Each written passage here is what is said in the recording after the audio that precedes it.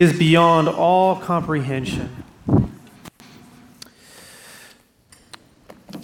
So good morning. It's such a great day to come before the house of the Lord and to rejoice in Him. And what a beautiful morning it is outside. I was having my own bit of time of worship in the car as I was driving over here, and just after a few days, or really a week, I think, of gloomy weather, the sun was shining, there was a nice cool breeze blowing through the air, and I just thanked God for just such a beautiful reminder of the joy that we have in Him. Do you ever have little moments of worship like that? They might be just for a few minutes, but it's just so great every time. And speaking of joy, that's what we're going to be getting into this morning. And I want to start by reading the very end of Psalm 16, which Pastor Tom read for us earlier. So if you turn to Psalm 16, verse 11, David writes, "You make known to me the path of life. You will fill me with joy in your presence, with eternal pleasures at your right hand." And so as I was preparing for this sermon and thinking about this service, I was collaborating with Katie, who led for us this morning. And I asked her, hey, can you pick out a set of songs that are joyful, that really illustrate this idea of the joy of the Lord? And so we reconvened a few days later, and we both came to the realization that there aren't a whole lot of songs out there about joy specifically. And I was thinking through the last few hundred years, a couple hundred years worth of songs written for the church, and we could name a lot of songs about God's holiness, His faithfulness, His atoning sacrifice, about the hope that we have in Jesus, all great stuff. But not a whole lot about rejoicing, about being glad, about enjoying God, having the joy of the Lord. And those kinds of things might be hinted at and implied in these other songs, but not a whole lot that just come out and hit you right between the teeth with the joy of the Lord. In fact, I realize that the most we ever sing and speak of joy is during Christmas time. And this is remembering a time in which the work of Christ had not yet been complete. And so it just got me thinking, if we have a joyful time here, shouldn't we be singing with even more joy the other 11 months out of the year? Something to think about.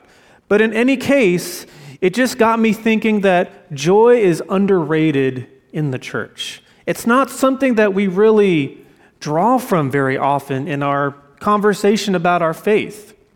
We kind of see joy as being this cherry on top, or the icing on the cake, as kind of a nice bonus add-on, but it's not really as important as these other doctrines. You might have sung, "I've got the joy down in my heart to stay," as a child, but then you grew up and you grew out of this elementary doctrine and moved on to richer and deeper things.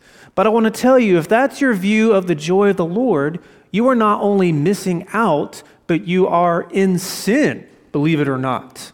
Because we are commanded to be joyful. All throughout the scriptures, we are admonished to rejoice and to be glad.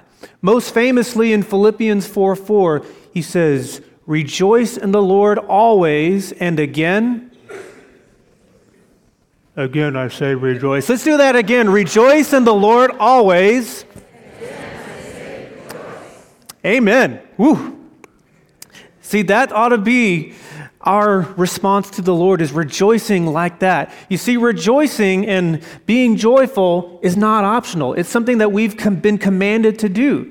And I want to ask you, when was the last time that you repented for your joylessness? When was the last time you went to the Lord and you said, "Lord God, I may have checked off all the morality boxes today. I know I believed in an orthodox way, all the right things, but I wasn't joyful. I didn't delight in you. I didn't take pleasure in the fellowship with you today. So, Lord, would you forgive me for my lack of joy, my failure to rejoice in you?" When was the last time we noticed joylessness in someone else and gently admonished them, "Hey, you need to be rejoicing in the Lord. You're missing out if you're not taking joy in the Lord."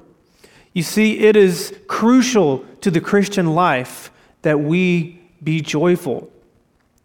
You ever been around people who just kind of suck the life out of you? It's like you've got to brace yourself to be around this person, and after you've met with them, you feel like you've done hard manual labor.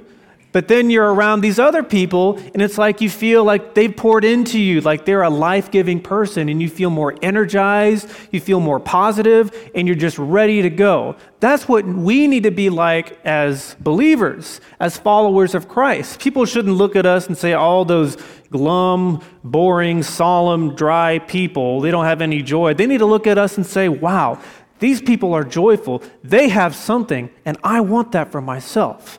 That ought to be the message that we send to the world, that we are full of the joy of the Lord. I love what Sam Storm says about joy. It's kind of a long quote, but it's too good not to include here. He says, passionate and joyful admiration of God and not merely intellectual apprehension is the aim of our existence and thus the essence of true spirituality. If God is to be supremely glorified in us, it's critically essential that we be supremely glad in Him and in what He has done for us in Jesus.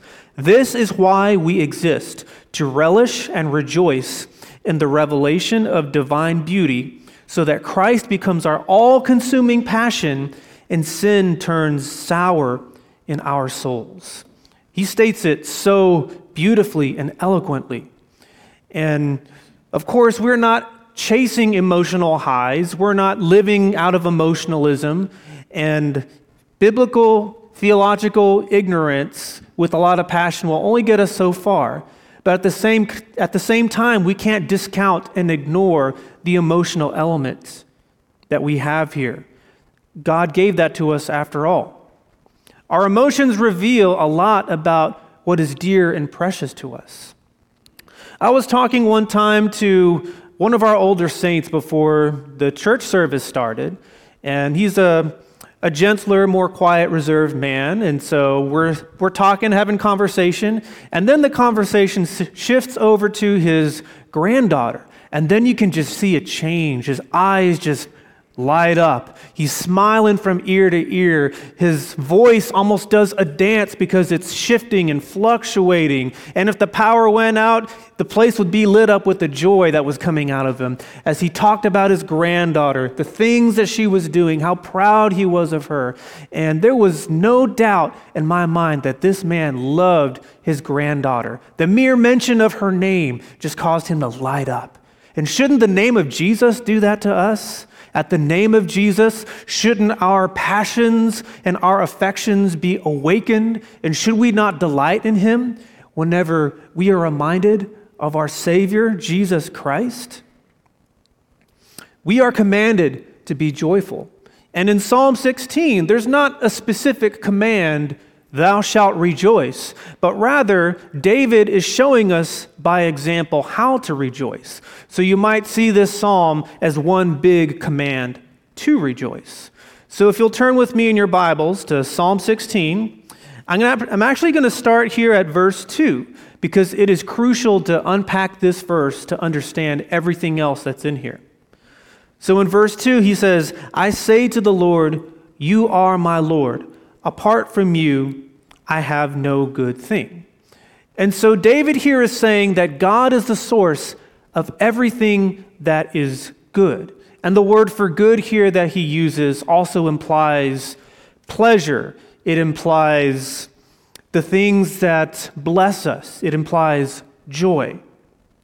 And so you could rephrase this and say, apart from the Lord, I have no joy. And so God is the source of all that is good. All that is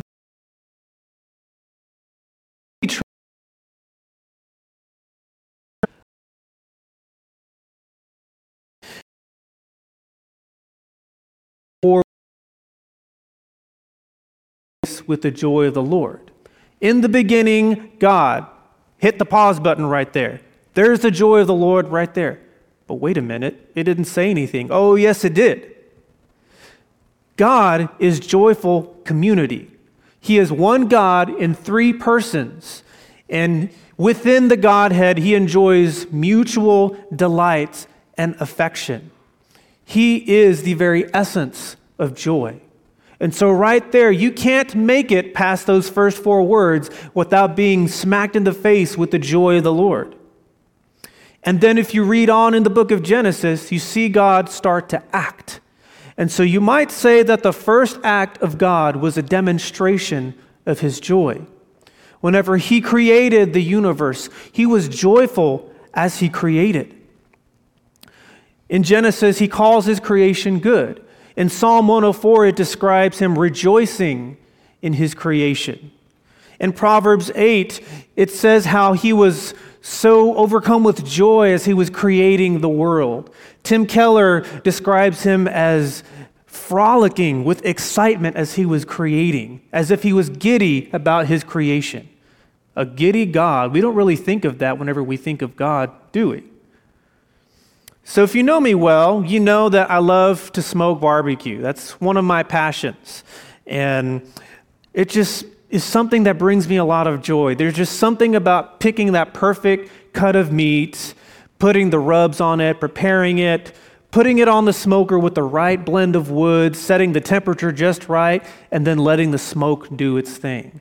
It's a long process. It's not just nuking something in the microwave. It just takes a long time, and then the anticipation grows with each hour that it's smoking. And I just get so excited as the smells start to come out, and I'm yelling at Heidi, hey, come out here. Look at the mahogany color that's starting to form on the meat. Or look at those juices just oozing out there. Oh, doesn't that smell so great? There's a bark that's going to be so crispy when you get there.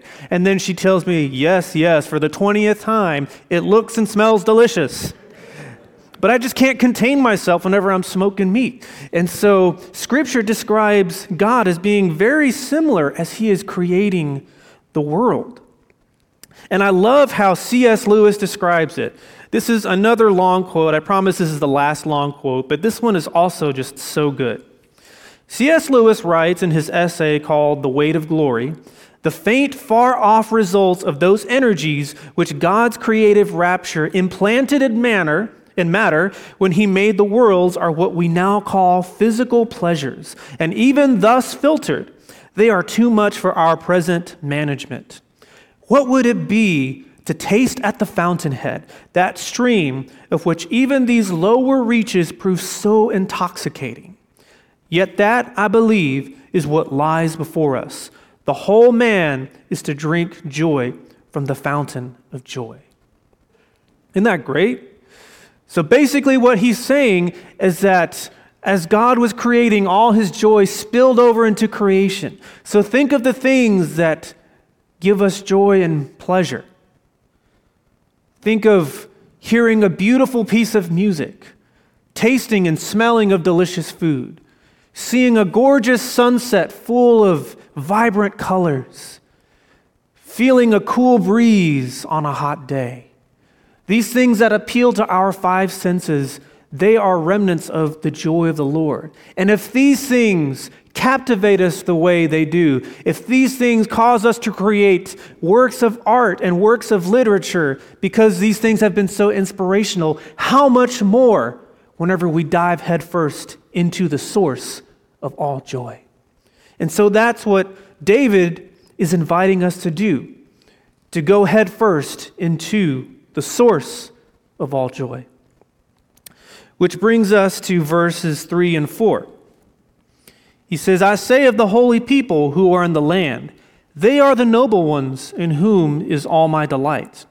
Those who run after other gods will suffer more and more. I will not pour out libations of blood to such gods, or take up their name on my lips. So David is describing us 2 camps, one of which we can choose to be in, one of which will make us find ourselves in joy. And so David is surrounded by all these pagan nations and peoples. He's well aware of their vile practices and these idols that they worship, and he is repulsed by them. He can't even bring himself to put the names of these false gods on there because he wants nothing to do with them. And that's how our attitude should be whenever we're faced with the temptations of the world. And now, I would very much seriously doubt that any of you have graven images that you have at home and that you actually bow down to. But that doesn't mean that we don't have our own idols. Take the idol of comfort, the idol of safety and security, that of wealth, of reputation and status, of education, of physical health. All these things that we can believe they're lies, that they can bring us joy. But as he says here, idolatry leads to suffering. And you can see these cautionary tales in celebrity culture as the more that they become filled, the emptier they feel inside. You don't even need to be a Christian to realize that money won't buy happiness. We hear that all the time, and we can hear other worldviews tell us things that sound so good. Don't chase after these fleeting things, but live for a higher purpose. You can find those messages in New Age stuff, in Islam, Hinduism, Buddhism. So what makes Jesus Christ any different? Why follow Jesus? And the answer lies in the joy that he brings. Nowhere else can you go and find a joy, find pleasure as what you can find in Jesus. There's that word pleasure, and we'll see it later in verse 11. We've kind of think of pleasure as not so good of a word, do we? If I told you, I'm a lover of pleasure, that would raise some red flags for you, wouldn't it? Unless we're at Chick-fil-A, only they have sanctified the word pleasure. Whenever you order and they say, my pleasure. But pleasure is something that we are supposed to have in Jesus Christ. And so I will tell you, yes, I am a lover of pleasure. Give me more, because my pleasure is found in Jesus Christ. He has invited us to take pleasure in him. And if you look at the Westminster Shorter Catechism, it says the chief goal of mankind, the chief end of mankind, is to glorify him and enjoy him always. That's available for all of us. And so which leads us to the camp of the saints, the holy people, or the noble ones, as he calls them. He says that he delights himself in the holy people. Now you might be thinking, wait a minute. In the previous verse, he just says, apart from God, he has no good thing. But then he says, all his delight is in the saints. So which is it? Do I delight myself in the saints or in God? The answer to that is yes. It's a both and, not an either or. Because joy is found in community. God's very nature is community-oriented, and he designed us to be in community. So it only makes sense that our joy is found in community. Yes, it's important to have our personal time with the Lord as we read the scriptures, as we pray to him in our prayer closet, but that cannot replace gathering together like what we're doing right now. I love what James Montgomery Boyce says whenever he says, those who love the Lord will love the company of those who also love him. Those who find their good in God will also find good in those who likewise seek him. And that's so true. That's why it's so important for us to meet here and sing and worship and pray together and dive into his word together. And not just on Sunday mornings, but we got Missions Festival coming up where we've got a couple days during the week when we're meeting here and we're hearing about what God is doing all over the world. There's small groups. There's other ministries like a worship team, the welcome team. There's tons of things that you can get involved with. Last night we had the youth mini blast. Any mini blasters here from last night? I think I see a few. There you guys are. And that was so fun. I got to see them enjoying one another. And then we got here to sing, and I was leading worship for that. And they were singing so passionately, and it was just so joyful for me to see them delighting in the Lord. And then a few weeks ago, we hosted a game day here at the church. It wasn't like a quote-unquote ministry event. There was no Bible study or singing or anything, but we just got together to play board games. We had 2 rooms full of board games, and we had a great turnout. I think a lot of you here went to that. And so we had a lot of people bring games of all ages, and they just started playing together and enjoying each other. I had a blast. I got to spend some time with some youth kids that I hadn't spent as much time with before, some of which I met for the first time. And so I really enjoyed playing these games with them. And during one of the games, it said, all right, well, we have to kill the pastor. I don't know how I feel about that.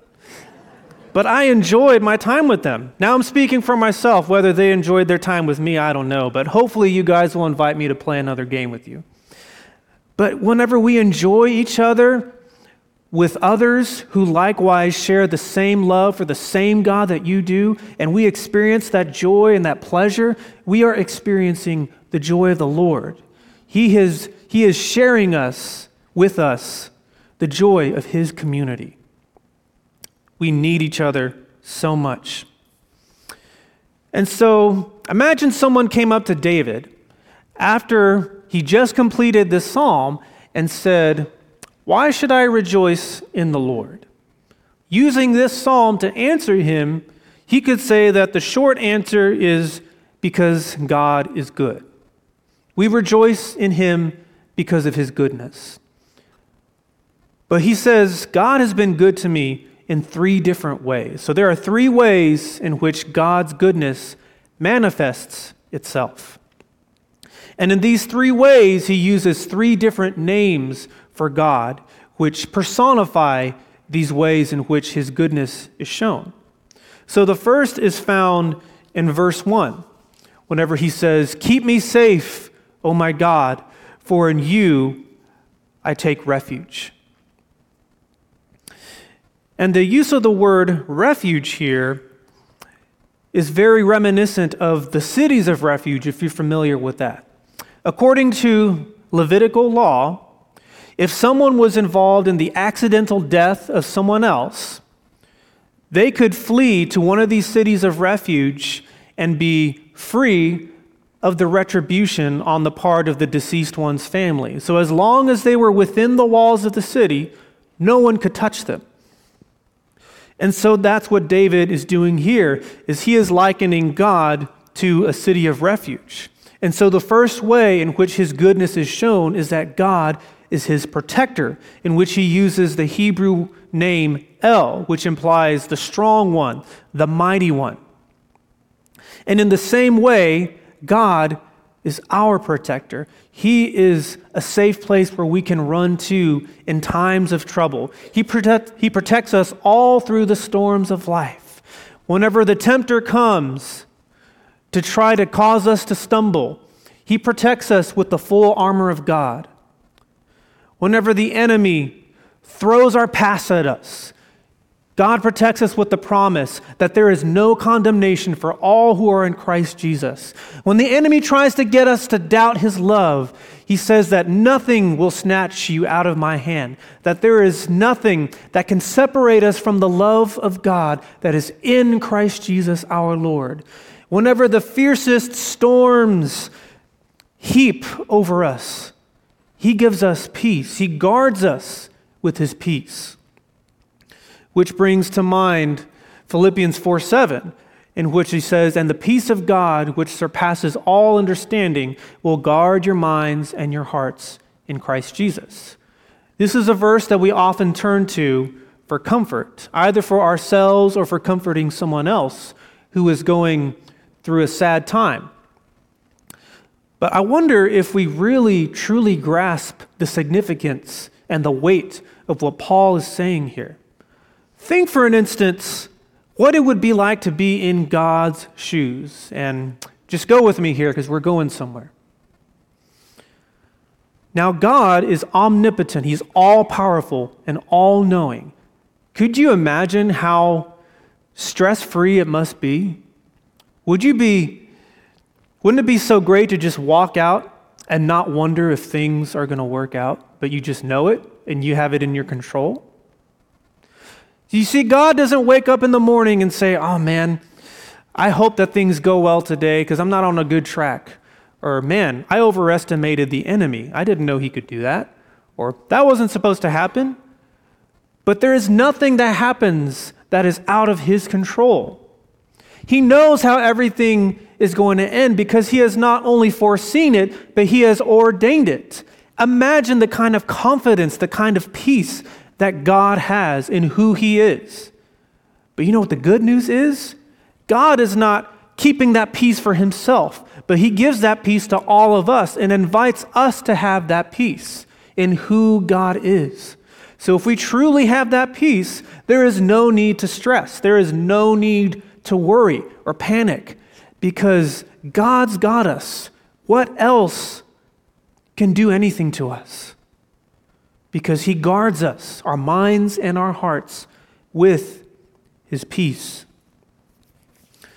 So God is not only our protector, but he goes a step further than that. Have you ever been to a storm shelter or a bomb shelter or something like that?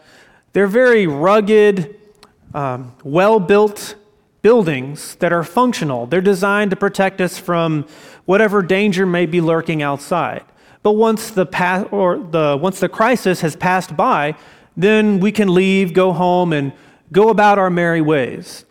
But what if you could go to a place where whenever the danger has passed, you didn't want to leave?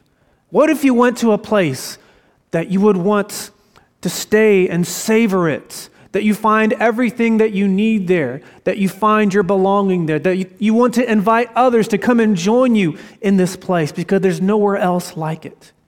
Well, that's what David is showing us in these next few verses. If you'll follow with me at verses 5 through 6.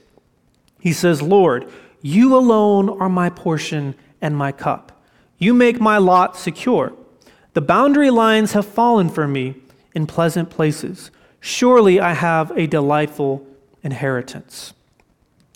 And so he uses God's name Yahweh here, which symbolizes God's covenantal relationship with his people. It's a very personal, intimate way of addressing God. And he is saying that God is his provider. And he's using language here that speaks of provision and sustenance. Also more real estate-oriented language, such as the boundary lines have fallen for me in pleasant places, as if he's got this big, fertile, gorgeous chunk of land. Reminds you of that one scene from The Lion King whenever Mufasa tells Simba, everything that the light touches is our kingdom. I remember seeing that in theaters and being like, whoa, that's so cool. But that's kind of like what he's giving to David is this huge inheritance right here. He gives him everything he needs. And David was a great and mighty ruler who enjoyed great military success. He had 12 tribes to rule. He had great wealth. But this is not what David's talking about.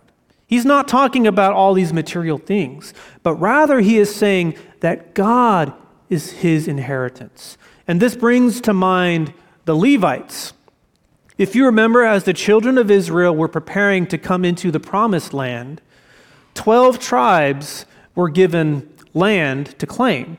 But there was a 13th tribe, the tribe of Levi, that did not receive an inheritance of land. But God instead said to them, I will be your inheritance. And so then they became the Levites who devoted themselves to the service of the worship of God as they served in the tabernacle and then later the temple.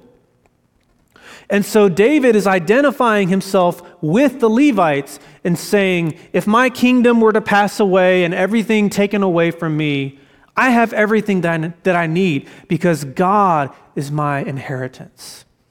There's another C.S. Lewis quote that I really like whenever he says, he who has God and everything else has no more than he who has God only. Just think about that for a second. Think about the richest person in the world right now, who's Elon Musk. I think he's got, $250 billion? And say that you happened upon $250 billion. For what bizarre reason you inherited that.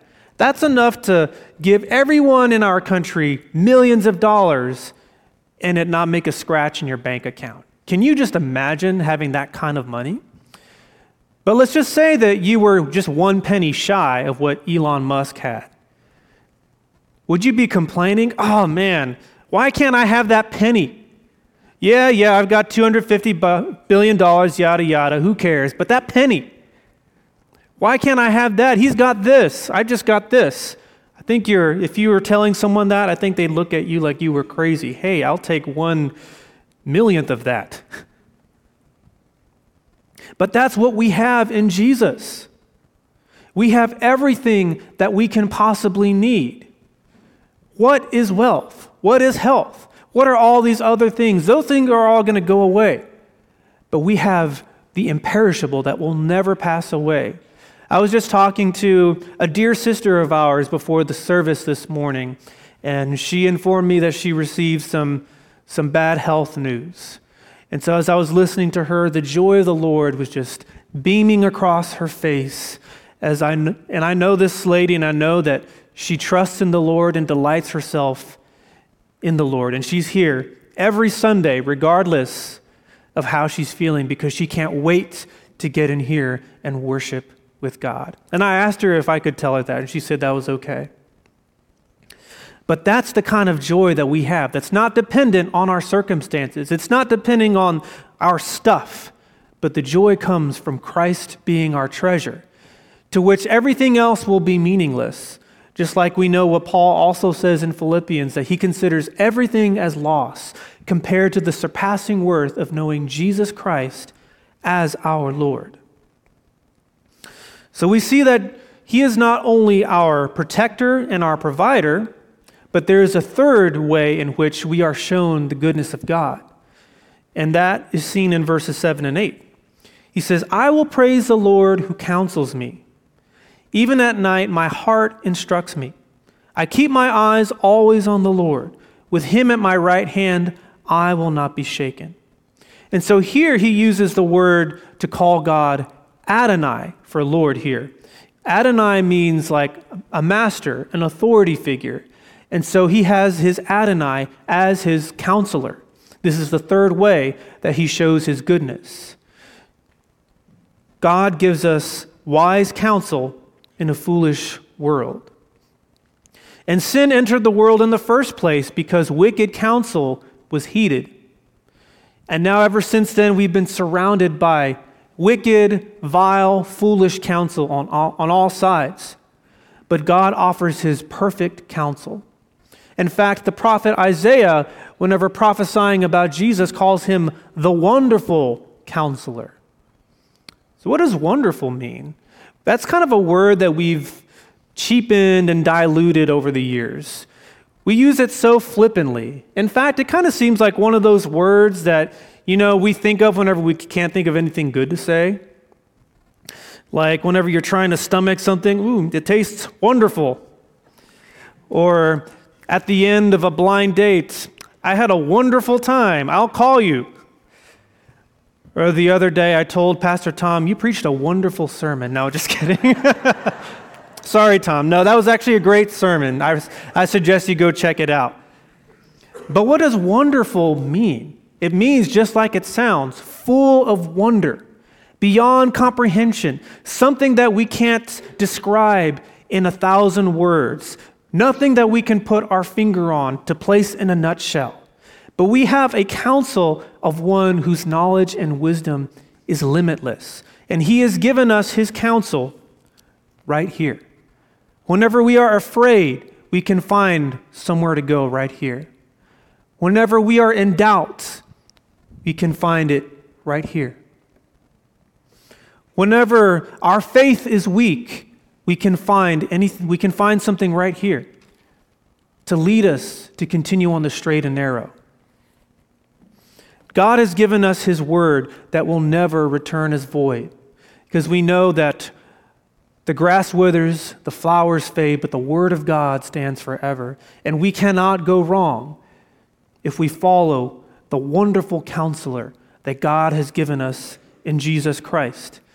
And David had lots of advisors at his disposal, but he's saying that in spite of all the wisdom that he's exposed to, there is nothing like the wisdom of God. And so he chooses to follow God's counsel. And we should do the same. After we get through Missions Week, we're going to be venturing into the book of Ephesians as our next series. And I'll just give you a sneak preview because I love this verse. In Ephesians 1:17, Paul writes, "I keep asking that the God of our Lord Jesus Christ, the glorious Father, may give you the spirit of wisdom and revelation, so that you may know him better. And the more we know him, the more we understand his ways, the deeper we can love him, and the more fervently we can rejoice in him." And so then we see the tone start to change whenever we get to verse 9. He writes, "Therefore my heart is glad, and my tongue rejoices. My body also will rest secure, because you will not abandon me to the realm of the dead, nor will you let your faithful one see decay." And so you see what he's saying here. Up until this point, David had been describing his own life. But then something amazing happens here. It's like he has this out-of-body experience under the influence of the Holy Spirit, and then he starts to see things from Christ's perspective. Because he says, "You will not abandon me to the grave. You will not let your faithful one," or some translations say, "You will not let your Holy One see decay." And so he's not talking about himself ultimately in this verse, but he's talking about Jesus Christ who is to come. The Apostle Peter would later exposit this passage in his famous sermon on the day of Pentecost in Acts 2. He would refer to this psalm and say, "You know the tomb of David? You can find there his bones right now. Nothing but a pile of bones there." So David's body did see decay. So it's not talking about David, but rather it's talking about Jesus Christ. And so he's telling his audience, believe in Jesus Christ because you have seen his resurrection. But not only that, this has been foretold in Scripture. So you can take this and you can accept it because Jesus Christ and his resurrection is real. And Peter used this to present the case for Christ in the new covenant. And so you might think, okay, well, this psalm is about the resurrection of Jesus, right? I would say, no, not quite. But the resurrection of Christ is a point that's supporting another underlying theme. But the resurrection is a big deal. It's crucial to our Christian faith. What could it possibly be merely supporting? Now, there are other passages in which the resurrection is the main point. But the resurrection serves to underscore another point here. And the point that we're looking at here is that Christ died and rose again so that we would be restored to the Lord in joy. You see, everything built up and culminated with his resurrection so that the product of that would be our joy in the Lord being restored, just as was his design at the dawn of creation. The writer of Hebrews tells us, "For the joy set before him, he endured the cross and despised the shame." So in this psalm, he keeps pointing through all these ways to the joy and the pleasure of the Lord. It is through this that we eventually get to Psalm 11, where we started at early in the sermon. And so it's just so amazing. You see, David, he didn't have the knowledge that we have right now of the afterlife. We know that when we die, we go to be with the Lord in heaven. That's a no-brainer, right? But back in the Old Testament, there was not a clear idea of what the afterlife would be. But in spite of his limited knowledge, David was convinced in his heart of hearts that death would not mean the end of his relationship with God. He didn't know when, he didn't know how, but he knew that death was not going to end things because he had experienced too much of God's goodness. He had seen too much of God and was filled with such a love and joy for God that he knew it wasn't over yet. And lo and behold, David was right.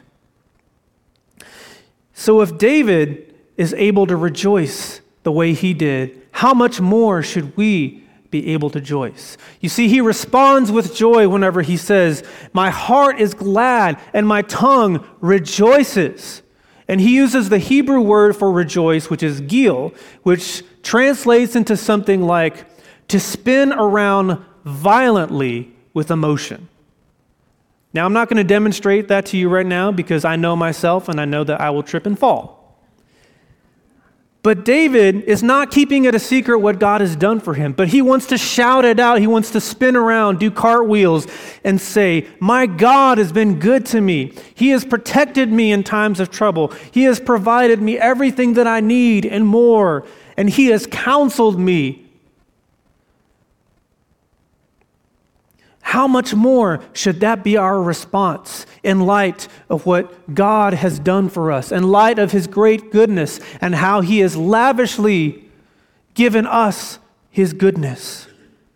How much more should we take that and rejoice in him? If you remember in the Gospel of Luke, whenever Jesus sends out the 72 to go minister in the land, they come back excited. They're like, "Whoa, hey, Jesus, guess what? Even the demons submit to us in your name."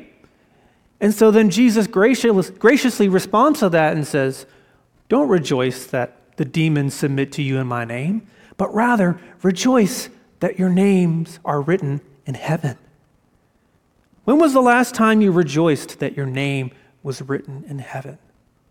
When was the last time you looked around as we gathered here and said, "Lord, thank you that my neighbor, that his name is written in heaven. Thank you that I'm surrounded by voices that I'm going to hear again in heaven. Thank you that whenever the enemy tries to get me to doubt you, that you can look up in your heavenly search engine and my name comes up in the results of the Lamb's Book of Life." That is something worth, or truly worth, reveling in and rejoicing in, taking intense pleasure. When people come and see the church, we shouldn't be those glum, solemn people who have no joy, or they're not friendly, they don't do this. No, they should come and say, "Those people, they love the Lord. They are so filled with joy. They have something that I want," in the way that they sing and proclaim his praises, in the way that they treat one another, in the way that they speak of the Lord, in the way that they have a heart for those to come and follow Jesus forever and to grow the church, in the way that they love those around them. That's what people ought to see whenever they look at the church. That's what people ought to see whenever they look at Cary Alliance Church. They should be able to come in our midst and just feel the joy of the Lord that is just oozing out of our souls because we have someone in whom we can be truly joyful in. Rejoice, for our names are written in heaven.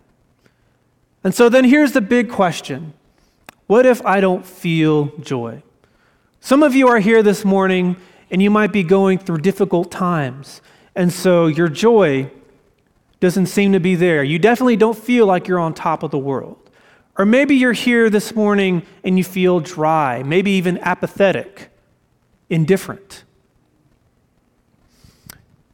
And God never said that joy would not sometimes be accompanied with suffering, with sadness, with heartache. It's something that unfortunately has to coexist for a time. But the joy that we have is stronger than anything else that can try to come alongside of it. You see, God is committed to your joy. It is in God's best interests that you be joyful, and not that his glory depends on your joy. God could have picked any way to glorify himself, but he chose to give us the opportunity to be joyful in him.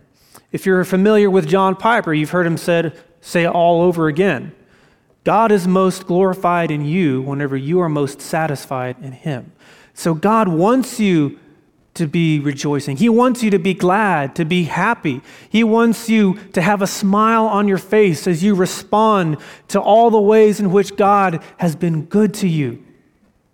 He wants you to be joyful. And so if you truly desire that, seek him and ask him, and he will give you that joy of the Lord.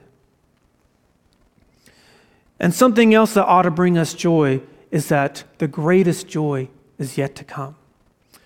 There's going to be a time when there's going to be no more sin, no more sorrow, no more sickness, no more pain. But you know, heaven, I think, is going to be characterized not so much by what is not there, but rather what is there. Just think about it. We're going to be surrounded by the fullness of God's glory, seeing it for the first time, to which now we've only got little glimpses of, and already it can be overwhelming sometimes. But just think, we're going to be among all the hosts of heaven.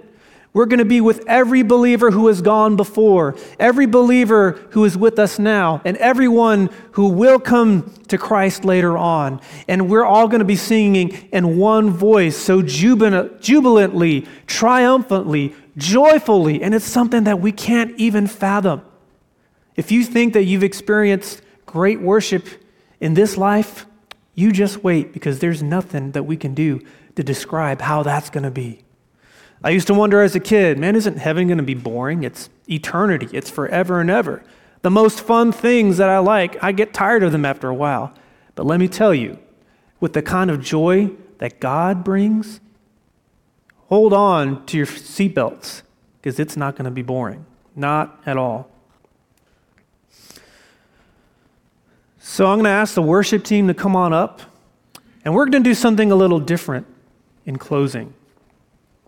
Typically, we would end with a song of reflection or meditation, but I want us to call our attention to the things that God has done, to the goodness that characterizes him, and the ways that he has shown his goodness to us. Because whenever we think about where we once were and now how he has taken us and he is shaping us for a better place, that ought to fill our hearts with joy. Whenever we stand up and sing and we look around and we see all these believers that have been joined with us, who've been saved from countless sins, who've been saved from destruction, who are now walking the straight and narrow right alongside you. If that doesn't bring you joy, I don't know what will. So we're going to sing this upbeat song that we all know called House of the Lord. The bridge in particular is very powerful. It says, we were the beggars, but now we're royalty. We have been made into a royal priesthood. And now he says that we are running free. Can't remember the first part, but we have been set free from our chains, free to follow Christ. We have been redeemed by his grace and accepted, redeemed from our sin with his grace that is greater than our sin. And then it closes, so let the house of the Lord sing praise. So I want to invite you to stand up, to smile, to sing with everything that you have, and delight yourself in the Lord. So take it away, worship team.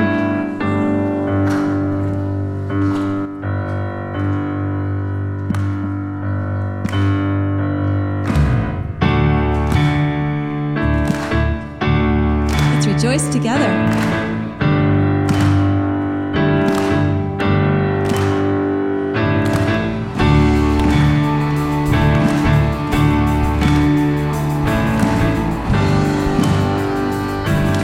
Let's sing. We worship the God who was. We worship the God who is. We worship the God who evermore will be. The prison doors, he parted the raging sea. My God, he holds the victory. There's joy in the house of the Lord. There's joy in the house of the Lord today.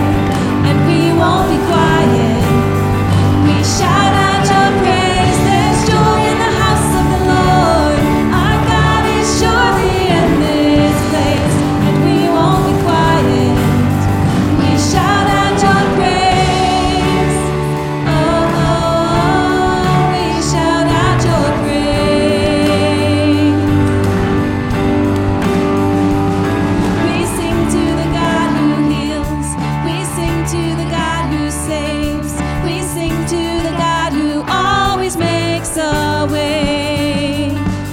he hung up on that cross. Then he rose up from that grave.